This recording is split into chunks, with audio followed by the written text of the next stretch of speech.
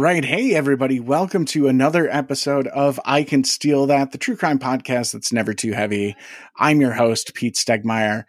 First of all, welcome to all our new listeners. We've seen a huge jump over the past couple months. So if you're here brand new, thank you so much. If you're here from Heist Podcast, like that was an amazing podcast. Hopefully you guys like this one as much. And I want to address the elephant in the room. It's been way too long since I've put out an episode. It's been like since October. It's been a crazy past few months. First of all, my book Heist is officially out in stores and hit the Amazon and Barnes & Noble bestseller list. So thank you guys so much for making that possible. It's been super cool. I got to do a signing at a mystery bookshop in New York. It was super fun. So thank you guys for making that possible. I've been doing a lot of traveling, recorded my debut stand-up comedy album, and lately, I have been in the process of moving to Nashville. I'm in Nashville, but it's going to be like a couple weeks until I'm like properly settled. So it's been a little chaotic. I appreciate you guys sticking with me, and I am ready to start putting out episodes more regularly again. So I'm very excited about that. Thank you guys for all of your supports. In light of that move news, though, I wanted to do an episode that was like kind of a goodbye letter to New York. It's something like really special that I've wanted to do for a really long time. So today we are going to be talking about my favorite criminal of all time, the king of gentlemen bank robbers, George Leonidas Leslie. And to be talking about this today, we have a great guest. He is a comic here in Nashville. You've probably seen him on TMZ, and he's performed all over. Evan Burke, how's it going? Oh, great. Thanks for having me here, and welcome to Nashville. Thank you. I'm excited about this. I'm very much looking forward to like getting, I call them the Nashville shirts, where they're like the button ups with like the things on the shoulders. Like I really want to start getting into that. Yeah, you got to get those. And I thought you were talking about the shirts that say like smash on them, you know? Like, I could do that as well. Like Vegas. I grew up in like a small town called Janesville, and they called it Janes Vegas. I feel like Nash Vegas is like more appropriate though. I would imagine so. Because our town sucked, and this town does not suck. Yeah, a lot going on down here. I don't know if your town had the drinking bikes. You know what I mean? We did not have drinking bikes, but it was only because they don't like exercise. Right. If there like lots of bars though. Yeah, that's great. Well, I appreciate you having me. Yeah, of course. I'm excited about this one. This, like I said during the intro, is probably the coolest criminal of all time. Certainly one of my favorites because it's from like my favorite like time period for crime as well. Like kind of the golden age of crime, like Gangs of New York era. I love how you have a favorite like criminal. Like that's the coolest thing. Like you saying that made me think like, do I have a favorite criminal? Like off the top of my head, it's like John Q. You know what I mean? I'm like, yeah, I'm just trying to get a heart for his son. You know, like I just let him do whatever he's got to do. You know, I never thought like, do I have a favorite criminal? Yeah, this guy is like probably the closest to like a real life supervillain. Like, there's another guy we're gonna do eventually named Adam Worth, who was like the real life inspiration for Dr. Moriarty. And that guy is also up there, same time period, but he was like classier because he was British. Yeah. But yeah, like this is just like such a fun, like these are like proper villains, and that's what kind of makes it fun. I'm ready to learn. All right.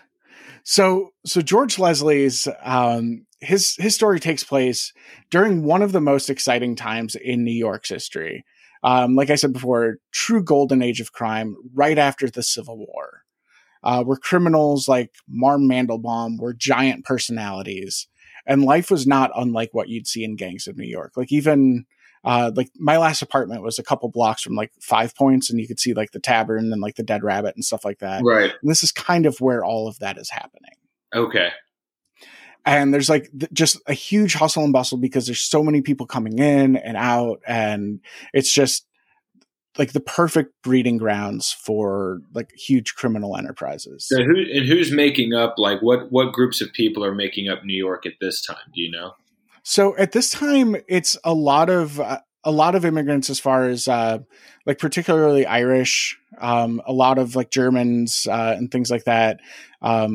Like quite a few Dutch, obviously, because at this point, like New York was New York, but it had recently been like New Amsterdam and things like that. And this is kind of still where a lot of that settlement had been taking place. But this is also the area during like the birth of the country where like George Washington had his farewell address and his dinner at the, I'm blanking on the name of the bar. I've been to that bar a lot. But it's not the Dead Rat. No, Francis Tavern. Okay, Francis Tavern is where that was. And that's actually super cool. If you're in New York and you're in the financial district, kind of like by Wall Street where all this is, you can actually go to that bar and you can see like they have a list of all of the stuff that got consumed that night. Is that the street with all the cobblestone down there near, what's that street called? Stone Street. Yeah. Stone Street. Right. Yeah. Okay. Yeah. So it's right out there. And it's a really cool area. Like you really get the sense that the vibe hasn't changed much. Right. And, so it's a really interesting like time capsule. And then you can like walk and see like the stock exchange or, like Clinton Castle where like the batteries were placed against like troops for, like Revolutionary and like 1812 wars and things like that. So it's really neat. Yeah. And so Leslie was born in 1842, which is the same year that construction began on the Brooklyn Bridge. 1842. Wow. 1842. And he was actually born in England and then moved to New York City with his parents at the age of 2. After a few years in New York, his family decided to move to Cincinnati, where his father opened a brewery, and the family actually grew to be quite wealthy. Wow, that's the original hipster. He's like, you know what? We've done our time in the city. Let's go to Cincinnati. I hear there's a cool vibe there. Let's open up. We'll serve some IPAs. Exactly. And he like unironically rode one of those giant unicycles to do it. Oh man. I bet he was like, listen, we're not doing well here. You know where we're going to be the coolest people? Cincinnati. Exactly. I mean, he was just getting... They weren't wrong. They weren't wrong. Like they walked so Harambe could run, and now the Bengals are in the Super Bowl. I know, Joe Burrow. It's destiny. Manifest destiny. And I'm a fan of Joe Burrow. I think he's really fun. Oh yeah, we're all rooting for the Bengals. Yeah, I think you have to. Like, yeah. Like I think like Cooper Kupp is like really good. And Matt Stafford, I feel bad because he spent like so long on the Lions, but I really want to see the Bengals win. Matt Stafford is about to have his Matt Ryan moment. Ooh, so long to get to the Super Bowl, and you'll never get there again. That's fair. I'm a Packers fan, so I feel that pain. Yeah. I thought we had it all in 2011. Too close to the sun. So they're in Cincinnati.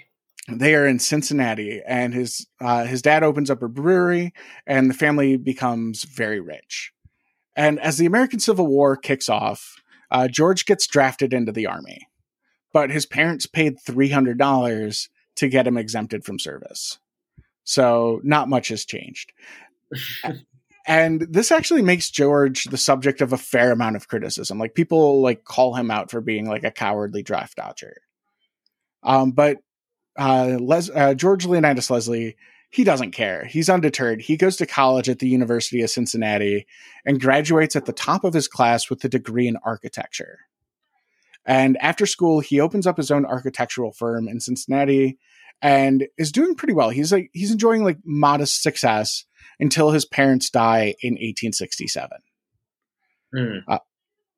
So following their passing, George decides that maybe Ohio is not the booming metropolis that, it is today. And, he hit that Ohio glass ceiling. He did. He hit the Ohio glass ceiling, and he decides to sell the family home, the brewery, and his architectural firm, and he goes back to New York City. Classic.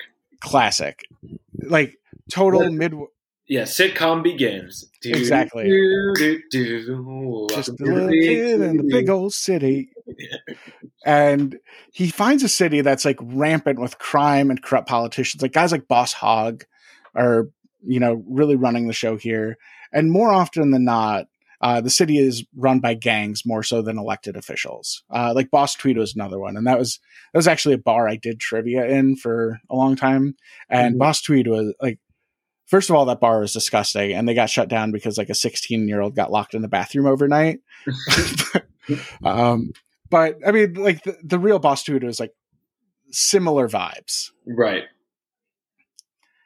And so George, like, he sees that crime is just going gangbusters down here, and he wastes no time, like going to like criminal open mics and like really starting to get in with like the criminal underground. So he ends up forming the Leslie Gang. And this is a crew of like very highly skilled thieves, and they all have pretty good names. So some of the thieves in his crew are Jimmy Hope, Banjo Pete Emerson, John Leary, which is like a cool name in and of itself, and most famously Tom Draper, who everybody called Shang Draper. Shang. And you best believe there's a story on how he got that nickname. Yeah, absolutely. He earned that nickname for his proclivity shanghaiing people, which usually consisted of him kidnapping people to serve as sailors, usually by drugging them or getting them drunk, or sometimes just using flat out violence. And then these guys would like wake up on boats in like sailor uniforms and be like, "You're part of the crew now." And he did this a lot. Like so much that they give him a nickname for it. Shang. Yeah, Tom Shang Draper. And like he's a dangerous dude. What makes him so dangerous? Well, besides his proclivity for shanghaiing people, he was just very quick to violence. He just didn't care. Yeah. And that definitely is sometimes like something you want in, like, you know, if you want like your barbarian in your D&D party, but like you don't, like, eventually it's going to go wrong. Like it's always like that guy in like the heist movie too, that like shoots the cop too early or does whatever. And that's Shang Draper. Okay. Yeah. He's the hothead. But Leslie's most valuable partner was none other than Frederica Marm Mandelbaum. That's a name. That is a name. That's a shortstop right there. She like Marm Mandelbaum. I'm going to do her own episode one day. She is one of my favorite figures from history. She was a Prussian woman who happened to be one of New York's most infamous and prolific fences. So basically, as anybody that stole stuff in New York would typically come to Marm to sell it. And then she would, you know, give the best price and be able to like sell it herself. But she also basically ran like a criminal academy. Like she's another one that would be like just a pure villain. And like one of those people that you would see in like a Disney movie. Like you could see Marm Mandelbaum in like Mary Poppins, like running like the school of pickpockets, and you'd be like, that's not it. But Marm, she really did that. And she loved crime. Marm handled millions of dollars in stolen goods over multiple decades. And that's millions like in back then money. So significant amounts of money. And she worked with multiple gangs. Like she was one of those people too that didn't have a single affiliation. She would work with all of the big gang families, and everybody kind of respected her. Like Marm was like off limits because she was vital to the success of like the entire criminal organization of New York. Like Samuel L. Jackson in literally every movie. Exactly. But she was like, she just like, and she did it all. Like she would work as a fence for some gangs. She would plan like heists for people sometimes because she was really good at that. She would finance other people. Like if they were like, hey, we want to, like, she was like a criminal Shark Tank. Like you could go to her, make your pitch, and she'd be like, cool, I'll give you $500 for 10% of your take. And she also operated a bunch of huge warehouses in Manhattan and Brooklyn, and eventually expanded her criminal operations to run multiple gangs of her own, focusing usually on like blackmail and confidence schemes. So there was a good chance if somebody was like out on the street grifting people, they worked directly for Marm. She ran a pickpocketing school known as Marm's Grand Street School. And that was basically where she taught little kids how to, like, you know, slice like fat cat purses and steal all their coins. The stuff we need to be teaching kids. Yeah, exactly. Like, Common Core math, get out of here. Mm-hmm. Like, the only money you need, or the only numbers you need to know are like, how many times can I steal this dude's wallet? Mm-hmm. And yeah, she was a legend. And like I said, one day she's getting her own episode. One of my favorite people ever. But so all these people are like working together. Like it really is like comedy open mics where they all go to the bar and they're like, I got this scheme, who wants in? I got this scheme, who wants in? And then if it's anything like comedy open mics, they're all like, boo, my scheme's better. Yeah, they would do stuff like that a lot. And then also, like, I'm really glad you like likened it to comedy, because a lot of times, like, these gangs would, like, they would like have like territories. So like back in the day, like in comedy, like you would have like 2 or 3 comics all doing the exact same set, but they'd have agreements like, you do it, you know, east of the Mississippi, I do it west of the Mississippi, and this person does like the Pacific Coast or something like that. Interesting. And so they would kind of do the same thing. It'd be like, okay, well, if you're, you know, the Bowery Boys are down here. And so they kind of like did run their own like turfs and stuff like that. But they would also like work together on things. Like if, and we'll kind of get into that in a little bit. But it was very collaborative. And that's really kind of I won't say the birth, but like one of the earlier instances you see of organized criminal activity. Mm-hmm. And while there was no shortage of gangs in New York, the Leslie Gang quickly makes a name for themselves as the city's premier robbery crew. And most of that is due to George himself. Because while all these other people like went to the streets for their education in the School of Hard Knocks, George went to school for architecture. And an architect is like the best person to rob a bank, because they're able to look at a building and like use all that like college brain and be like, this is like where the vault's going to be. This is how you can get in and out of it. And he just had that understanding of space and dimensions and how to use it. So he could figure out like where to hide in buildings so that like people wouldn't find him. Brilliant. Where to sneak in. Yeah, exactly. And like, because he was a rich man, he could just walk into these banks. Like sometimes he would like open a safety deposit or like a safe deposit box with them or an account. Because he was an established architect, sometimes he would call the banks up and say, excuse me, I'm trying to, you know, build a similar bank on, you know, First Avenue. Could I get the blueprints? And they would just give him the blueprints of the bank. Unbelievable. Yeah. Insane. Brilliant. And so that made him like supremely like way better equipped to handle this. But he also just had like the je ne sais quoi of like a master criminal anyways. He would have been successful without his architectural knowledge, but this just made him like next level. Like that made him a superhero. And so once Leslie had the bank's layout, like sometimes by pacing it himself, sometimes by getting the blueprints from the bank itself, which is hysterical to me. Mm-hmm. Like he would actually go to Marm and like borrow one of her warehouses or rent one of her warehouses and build an exact replica of the vault room in her warehouse. And so that's classic. That's classic George Clooney, Brad Pitt, Ocean's 11. You know, it is. That's like they got it from George Leslie. Yeah, and he could even like sometimes he would order like the specific vault or like the safe door, mm-hmm. so that his team could practice like picking in the dark. And they would do it like by daylight, then they would do it at night until eventually like his team was like so well rehearsed that they could like crack the safe, open the safety deposit boxes in like complete and total darkness. Like They could do the jobs literally with their eyes closed. And this obviously allowed them to work quickly and efficiently once they were in the real vaults. And Leslie had an ingenious method for getting into the vaults as well. So it wasn't just like, I know where it is, I've got the blueprints, because you still have to like get into that safe door, but he built a device that he called his little joker. And the way the little... before you even describe that thing, I don't even want to get into the different things that this thing could be. It could be all of those, but it's better as what it is. Like, and the little Joker like makes it sound like even more Batman-y. Because this is like a Penguin level scheme. Yeah. But the little Joker was a small tin and wire device that Leslie like invented himself.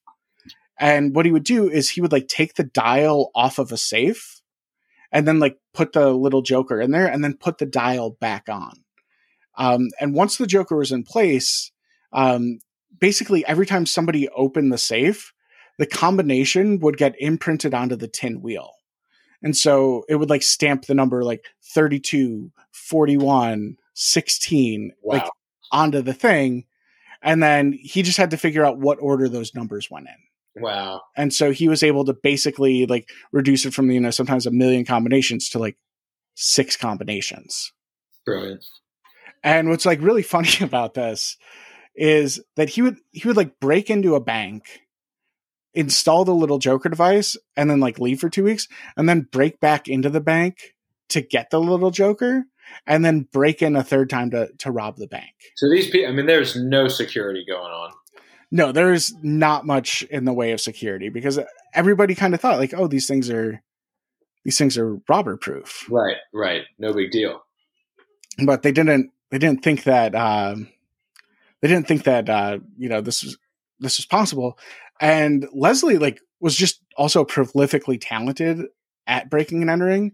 And sometimes he would like the night before a heist or something like that, like he would like break into the banks, like just to like kind of like check everything, walk through it and be like, okay, everything looks like it'll be like we're set up for success. And then he would just like leave. He would like casually break into banks. Yeah. George Clooney, Brad Pitt. I mean, where they're getting it from.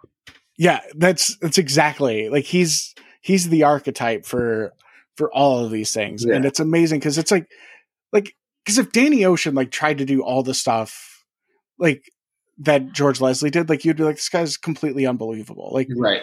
Danny Ocean as is like maybe, but like we're gonna get into like when we run the numbers, like George Leslie like was so much better. House. Yeah, he cleaned house. Yeah. And so his attention to detail and his connections with politicians, corrupt police, which also helped, if the police knew not to like be on a certain block at a certain time, and his network of criminals led his gang to like astonishing, like greatest of all time heights. At their apex, this is my favorite statistic in the whole episode. What do you want to guess?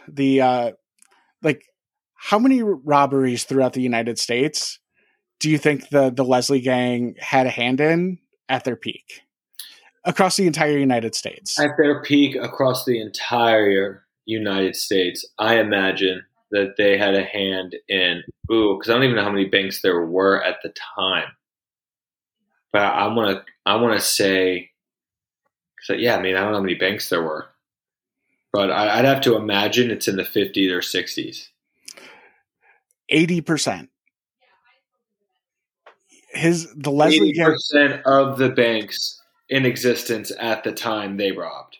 80% of the bank robberies happening in the United States at their peak were pulled off by the Leslie crew. Oh my goodness! Wow, yeah. Which is insane. Like there's like cable companies don't have that kind of monopoly. Right. That's incredible. And, like some of their most notorious robberies, I would be curious to like run the numbers as far as how many banks there were. Yeah, right. I mean, because at this point in time, a lot of these things are going to be East Coast, Southwest. Yeah, there's a lot of those, and this is after the Civil War, so like this is bearing in mind like Jesse James and like the James Younger gang are going gangbusters as well. Mm-hmm. And like they're prolifically robbing. Like they did like the first armed robbery of a bank at the Clay County Savings Bank in Clay County, Missouri, in Liberty, Missouri. But like even with as hard as his gang was going, as like America's most notorious outlaw, you have George Leslie still doing 80% of the numbers, right? And nobody knows who he is, right? Like just a phenom. Incredible, yeah. The elusive one. Yeah, like Jesse James is like, could you imagine like being able to shit talk Jesse James? He's like, I'm the best bank robber in America. And he's like, that's very cute. Well, that's what you want too, right? You want to be the best at what you do and have almost no one know that Exactly. you're the best at what you do.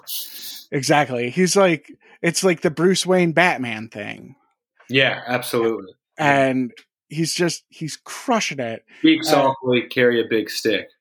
Exactly. And that stick is robbing a bunch of banks. Yeah. Like, so, and some of like the more notorious robberies that they did pull off include the Ocean National Bank heist, as well as a bunch of major banks in Philadelphia, Baltimore, all over New York.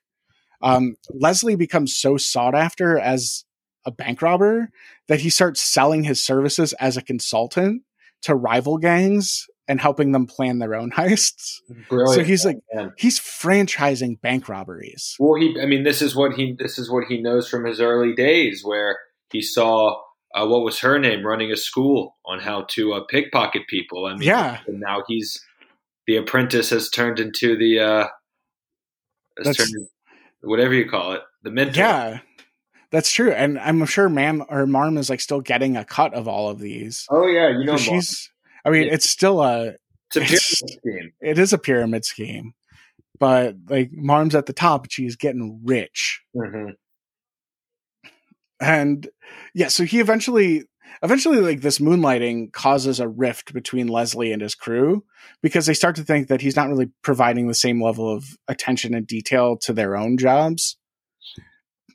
And I agree with that to an extent, but I also kind of think like, you've been robbing banks, you're pulling off 80%. Like you should be good with a little, right. Little self-motivation. What were they spending this money on?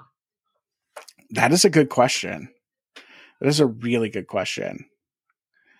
So at this point, what was there to buy at the time? You got it. There's stuff. I mean, states, territories. Right. Land in Montana.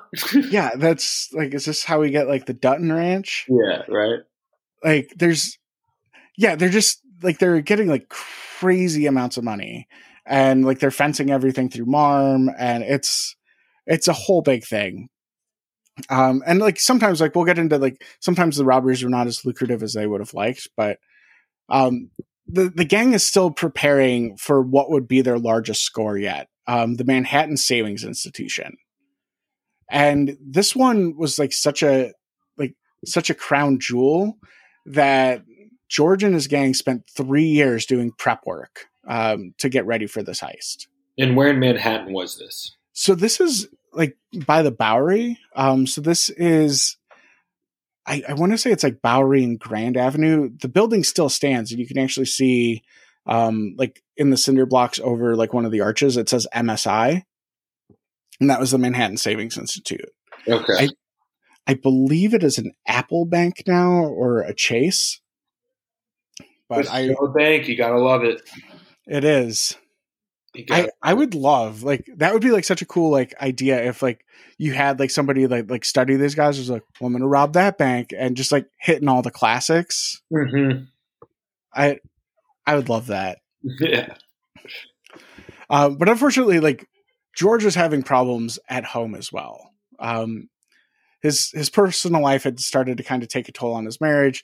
He had married a woman named Mary Henrietta Molly Koth. So Molly was her nickname that everybody called her. 4 names. Wow. 4 names. Mary Henrietta Koth, known to her friends as Molly, who was 15 when they met at the boarding house that Molly's mother owned in Philadelphia while Leslie was like staying there. So like there was a period of time, presumably between like Cincinnati and New York, where he was like traveling east, hung out in Philadelphia for a little bit. And that's where he meets Molly's mother at this boarding house. And he decides to marry this 15-year-old. I mean, not great, different time, but still not great. Yeah, I mean, still definitely not great. Yeah, but I feel like at that time, like 15 is like, what was the life expectancy? Well, I guess the Civil War kind of skewed that a little bit, but you know what? We're not even diving into it. We're not going to dive into that at all. Not at all. We'll let 1883 handle that. Yeah, exactly. I like that. So Molly was largely unaware of his life in crime early in the relationship. Like he would just kind of like take off and then like come back with like big bags of money. um, but when she did eventually find out that her husband was America's top thief, uh, she was all for it. She was like, "Yeah, I love the money. This is super cool. I'm here for it," and it probably turned her on a little bit. Yeah, I mean, full on Carmela Soprano out here. Yeah, Where do you want us to hide it? You tell me when we got to move some stuff. exactly. Like even Skyler, like from Breaking Bad, like wasn't that pissed off. Like once she saw the pallet of cash, Right? How could you be? yeah. And so he's bringing her that pallet of cash. So she's like, okay, like let's do this. Um, but Molly still did have doubts about her marriage in general, and was unhappy that he seemed to spend so much time and money on other women. So that's where the money was going. Okay. So she's like, I don't care if you're breaking into banks, just, come And at home that to point me. in time, if you're spending money on a woman, Yeah. That's like you're not buying them clothes. Exactly. You're paying them to take them off. Exactly. And so basically, like, she starts to have these doubts, but then on May 10th, 1878, George takes his wife out, like on a date, and he like kind of panics and he's like, look, I'm worried that my gang is going to assassinate me. And he gives her a bunch of money and takes off, and she never sees him again. Wow. Yeah. Could you imagine like going to like the Olive Garden and then at the end of it being like, I think my gang's going to make me disappear. Here's a bunch of money, and then like toodaloo and disappearing. I mean, wow. I mean, as long as there's a lot of money there, I'd be like, all right, well, it's been fun. That's fair. I guess the breadsticks are unlimited. The good times are not. Yeah. So he just dips. He does dip. But unfortunately, he was also telling the truth. Okay. Oh, wow. So really there was. Yeah. So he, about a month later, on June 4th, 1878, Leslie's body is actually found in a bush at Tramps Rock in Yonkers. Mm. And there's a silver revolver and a top hat next to the body. And he had multiple gunshots to the back of his head. But it was clear, like even like by their like CSI capabilities at the time, that his body had been dumped there. And so who do they think did this? So they still think that it was his gang. Yeah, and so the murder never officially gets solved. But everybody is pretty like 99% sure that the killer was none other than Tom Shang Draper himself. Shang, I know you can't. The loose cannon. He's the Robert Ford. Every time I hear Shang, I want to go, dang, Shang. I like it, and it's almost 100% proven that one of the women that Leslie had been spending his time and money on was Shang's wife, which is just dumb. You don't like. I say it all the time. Like, number one rule on this podcast is commit one crime at a time. So if you're going to rob banks, don't be committing adultery, because a pissed off girlfriend knows how to dial 911. Yeah, but Shang's got to figure his thing out. You know what I mean? Yeah, but you also never sleep with the loose cannon's wife. Like that's true. That's true. That is just never good advice. Any cannon's wife. Yeah, any cannon, unless it's like one of those like decorative ones over the waterfront in like Baltimore, like here's where we shot at the British. Like if that thing's married, go nuts. Mm-hmm. But if it's Tom Draper, don't sleep with his wife. Mm-mm. Do not. So he never gets held accountable for this. Is that what you're saying? Correct. Like the police are basically never, like, A, not able to, and B, not really interested in solving this. There's just like, oh, rich dead body in Yonkers, like whatever. Like you find a body in the bush. Like we've all seen a body in the bush. And so they were able to identify the body. And Correct. So they were probably stoked. They were like, "Oh, this guy's been robbing all of our banks. We've been chasing him for so long." Yeah, they probably saw it as a gift from above. 100%. Like you're the guy on like the bank robbery crew. And you're like, holy shit, my workload just went down by 80% nationally. Mm-hmm. That's divine. Yeah, that's. So he had been shot in the head. No evidence around. Correct. Who found him? I think just a kid that would grow up to have a lot of troubles. Yeah. Yeah, a kid who, his great grandson is Martin Shkreli. So a lot of issues there. Oh my God. That's like one day, like this guy's great grandson is going to be the only person to listen to the new Wu-Tang and everyone's like going to hate him. I could see that. Were they ever able to recover his fortune? So his wife, she runs off with the money. What kind of life does she live? Do we know? So they don't really. I haven't really found anything about that. Presumably, like she just spent her money and like lived pretty well because everything that I saw indicated that he gave her like a big chunk of money. Okay. But at the time, like, who knows if she thought that he was just like, trying to ghost her like morally. Right. And so a lot of that doesn't really get discovered. But one thing that I think is interesting is just a few months after Leslie's murder, the Leslie gang, they kept the name because they're sentimental. Right. You have to. Yeah, they decided they're like, hey, we're going to go ahead and we're going to pull off this heist.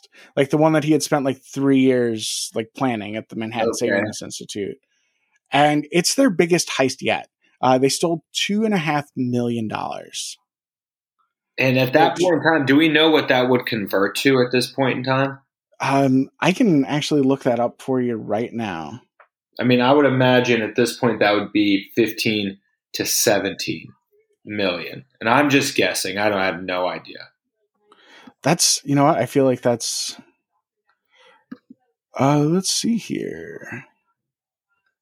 I'm pulling up the inflation calculator right now.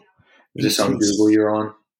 It is. So we are going to say 2.2500000.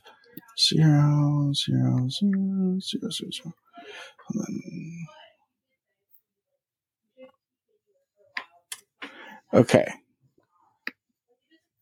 $69 million. $69 million. That's unbelievable. It's incredible. Unfortunately, like while the gang had followed Leslie's plans for the heist, most of like what they didn't account for was the contents of the vault. So like everything, like Leslie's homework was like immaculate. They got in, no issues, easy peasy.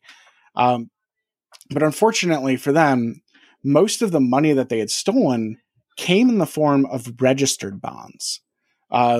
Meant that they were worthless to anybody but the specified bond holder. So that was like kind of like the first like multi-factor authentication. Like you had to have proof of identity to lay claim to the money beholden in those bonds. Right. And so like most of that stuff they weren't able to actually use. In total, they only managed to steal about $12,000 in actual cash and another $250,000 in negotiable bonds. And negotiable bonds were bonds that like you could obviously like negotiate and weren't registered with a proof of identity requirement. So those like you might be able to sell, like you might not be able to get face value for them, but you could at least move those through MARM. So they probably still ended up with a couple $1 million in, actually, you know what, we can, $250,000 in that money is still going to be like, I want to say like $7 million in today's money. Yeah, 6.9 million. In how many ways did they have to split that up, do you think? If I had to guess, probably 7 or 8. And did their crew end up turning on each other at any point in time? I'm sure they did. I'm sure at that point that without like the central figure of without, you know, George Leonidas Leslie like kind of uniting them, I imagine that they probably broke off. Like I'm sure Tom felt like he was like the heir apparent and like decided to run his own crew, and everybody kind of split off. Yeah. And so at that point, you get a big payday, you go your separate ways. Everybody's got their own getaway car. Exactly. And Marm's taking her cut like before anything else gets split, because as the fence, like she started the whole thing. She's Xavier. She did. She is sitting down there in like the Cerebro and just figuring out like how to like grift. She's like, NFTs are gonna fucking destroy lives. I'm gonna get in on them. Marm Mandelbaum would sell NFTs. Marm Mandelbaum. Gosh, we need a movie. Marm. I really want a movie like with Marm Mandelbaum. Like if you would have let like Kathy Bates from like 20 years ago play Marm Mandelbaum, it would have been amazing. I think actually Marm Mandelbaum is in Gangs of New York. Oh, really? I believe she is, or she makes a cameo. I'm gonna have to go back and rewatch that. Yeah, I might do the same. I haven't seen that movie in a while. But yeah, it's a great movie. But that is the story of George Leonidas Leslie, the king of gentlemen bank robbers. So what's the moral of this story to you? That's, you know, there's a few in here, I think. Number 1, don't marry a 15-year-old. Number 2, don't sleep with a loose cannon's wife. / only commit one crime at a time. And I think maybe the final moral of the story is, you know what? You find something you love, you'll never work a day in your life. Like he liked your architecture, and you found a way to turn his passion into a career. Right. I mean, hey, listen. You know, keep grinding. What's your takeaway on this one? Oh, my takeaway on this one is sometimes we're given a gift and we think we're going to apply it in a specific way, but God has other plans. I think I like that. That's profound. You know, so this guy, architecture, engineer, and you know, you'd be surprised at how you end up using your gifts here on Earth. I agree. I would also say another takeaway from this is if you look the part, people will give you way more information than you could ever possibly need. Like who decided like, yeah, this guy seems legit. Let's give him the blueprints to the bank. Right. Multiple times. Like, well, that's the thing, right? I mean, back in the day, I mean, that's what people were doing. You had people who just were ahead of the curve. They're like, oh, these people are dumb. Gliding right by.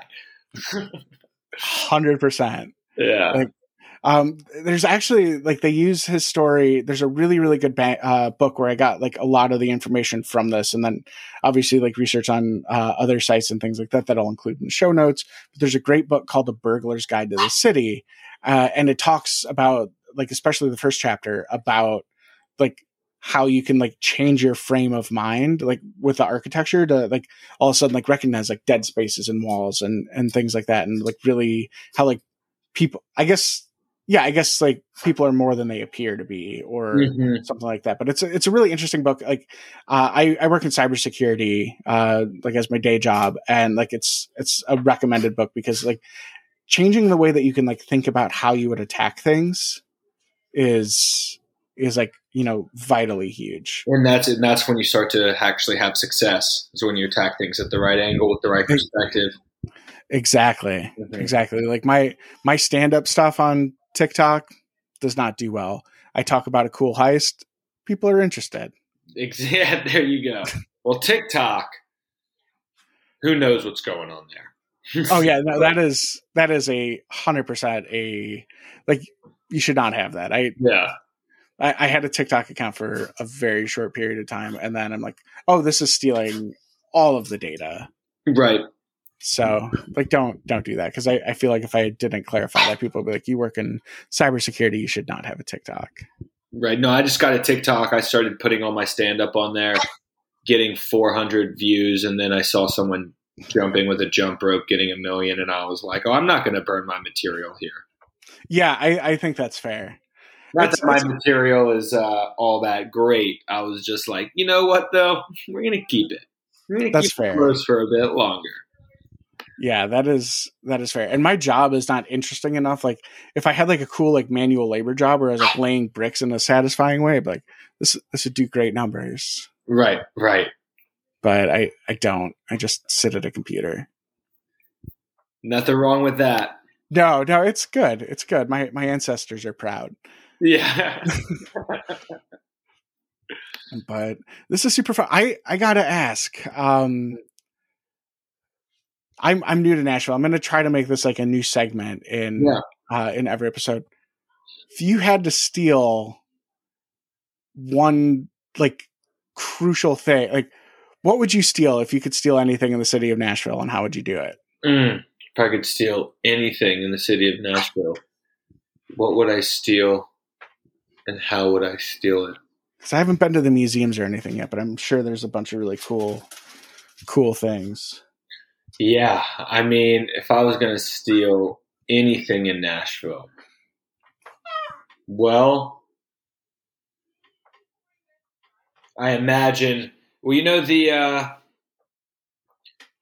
Jack Daniel's distillery is in Lynchburg, Tennessee, not too far outside of Nashville. Okay. So I feel like if I were to steal anything, I'd want to go there and steal like an incredibly old bottle. Like one of the original bottles of Jack Daniels that they like distilled there and bottled there. And how would I steal it? Well, you get out to Lynchburg, there isn't much going on. It's a small town. It's pretty much only the distillery. You know, and I'd probably take after our boy and I'd walk in and I'd be like, hey, can I just see your antique? Can I go to your archives? Can I go to your, you know, where do you got the old stuff? And I would just walk in and be like, oh, I'm doing a project. I'm making a documentary about old distilleries. And I'd love to just get some B-roll of some of your oldest bottles. I like it. And then while I'm filming the B-roll, you just take one. And then you never call that place back ever again. And then when they call you, you change your number. I think that's rock solid. That's my answer. I was going to say, I mean, there's a bunch of stuff on Broadway, downtown Nashville, and I'm sure they have some cool relics, like in the Johnny Cash Museum and stuff like that. But, you know. Yeah, that's the guitars Johnny Cash played, you know? I'd rather get one of them old bottles of whiskey. I think that's fair. What about you? I feel like I would go to Legends, and I would just steal the bricks of the mural with Keith Urban, where he's sitting at the table with Johnny Cash, and be like, the audacity you had to put yourself in the center of that mural of all the country greats. And I would just like, I wouldn't even steal. I would just like move him to like outside of like Reba McEntire. I mean, come on. I want to love somebody like you. What a banger. That's a banger of a track. It's a solid song. I like it. I like Nicole Kidman. Yeah. I feel like I would get along with Keith Urban. I just feel like maybe he's flying a bit close to the sun. Yes, maybe. Like Willie Nelson doesn't even have a seat at the table. No, well, that's because Willie's out back smoking. That's fair. That's fair. But this has been super, super fun. If anybody wants to find you online, like, do you have any like upcoming stuff you want to promote? Like, what's the best way for them to find you on social media? Well, you can find me on social media on Instagram, Evan Burke. You know, that's at Evan Berke. You can find me on Instagram. You can find me on Facebook. Find me on YouTube. And then if you're in Nashville, Tennessee, I do run a show in East Nashville at Donut Distillery, usually the second Friday of every month. We've got one coming up this Friday, February 11th. It's a free show. And And yeah, we do that monthly. So that's where you can check me out. Nice. Awesome. If you guys are liking the show, you can follow us on all the social medias at I Can Steal That. You can also follow me on Twitter at It's Peter J, Instagram Pete Stegmaier, Facebook Pete Stegmaier. And I really hope you enjoy it. If you're liking the show, please like and subscribe. Tell a friend about it. Leave us a iTunes rating and review. It really helps a lot. And I am super excited to be back doing this. I really missed the show, and I am really looking forward to coming back very soon with another great episode. Evan, thank you so much. This is super fun. Thanks for having me. Of course. Of course. Well, this has been I Can Steal That. We'll be back with another episode very soon.